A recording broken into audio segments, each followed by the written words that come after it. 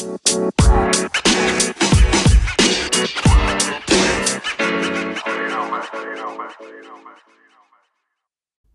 to Let the Money Talk podcast by Phillip Capital India, a podcast that provides the latest analysis of the Indian capital market. In this episode, our research experts will provide the most insightful analysis in the market. Hello friends, a very interesting week this was for the market. On Monday, Nifty opened gap down 200 points and closed the day at 400 points down.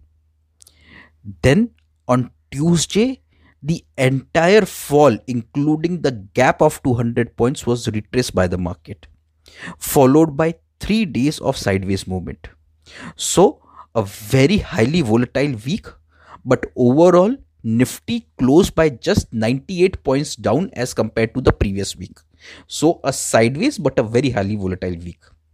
Speaking of the sectors, well, in such a volatile week, most of the sectors on Monday, they were down, but they recovered on Tuesday, so they closed flat.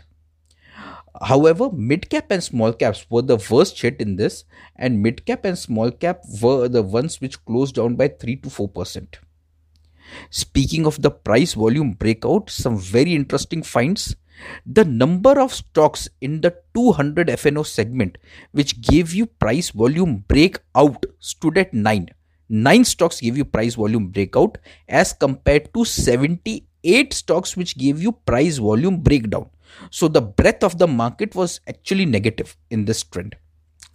Which are the stocks which gave you price volume breakout? It was Cummins, iShares, Hindustan Unilever, Page Industries, TCS in IT, Torrent Pharma, Berger Paints, Bata India.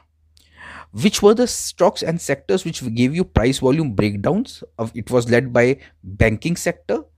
You had Federal Bank, CUB, Canara Bank, ICICI Bank. Followed by cement sector, ACC, Ambuja, Dalmia Bharat.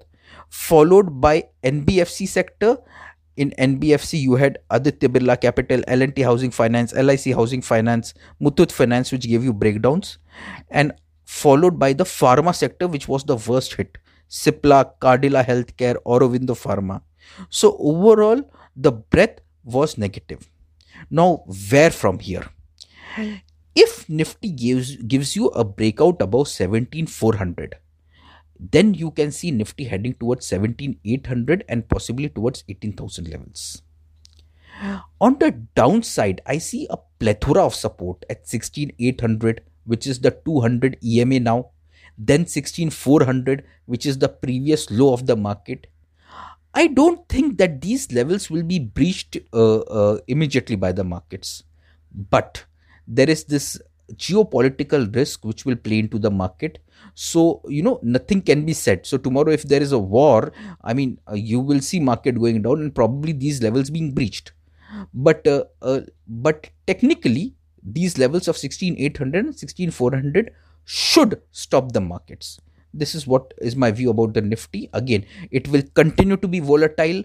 As the news flows in, you will see high amount of volatility in the markets. So, the geopolitical factor will be playing an important part out here.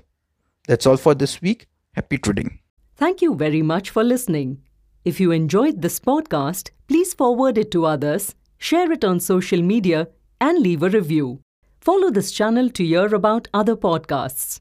This podcast was prepared by Phillip Capital India Private Limited. The information provided with this podcast is only for educational purposes and should not be considered as financial advice, and this does not take into account any specific investment objectives, financial situations, and neither do we warrant the correctness or accuracy of any information mentioned herein. The information and any analysis forecast, projections, expectations, and opinions have been obtained from public sources which Phillip Capital Research believes to be reliable. Phillip Capital, its group entities, and any of its representatives shall not be liable for any loss of any nature whatsoever caused or suffered owing to inaccurate or incomplete information mentioned herein.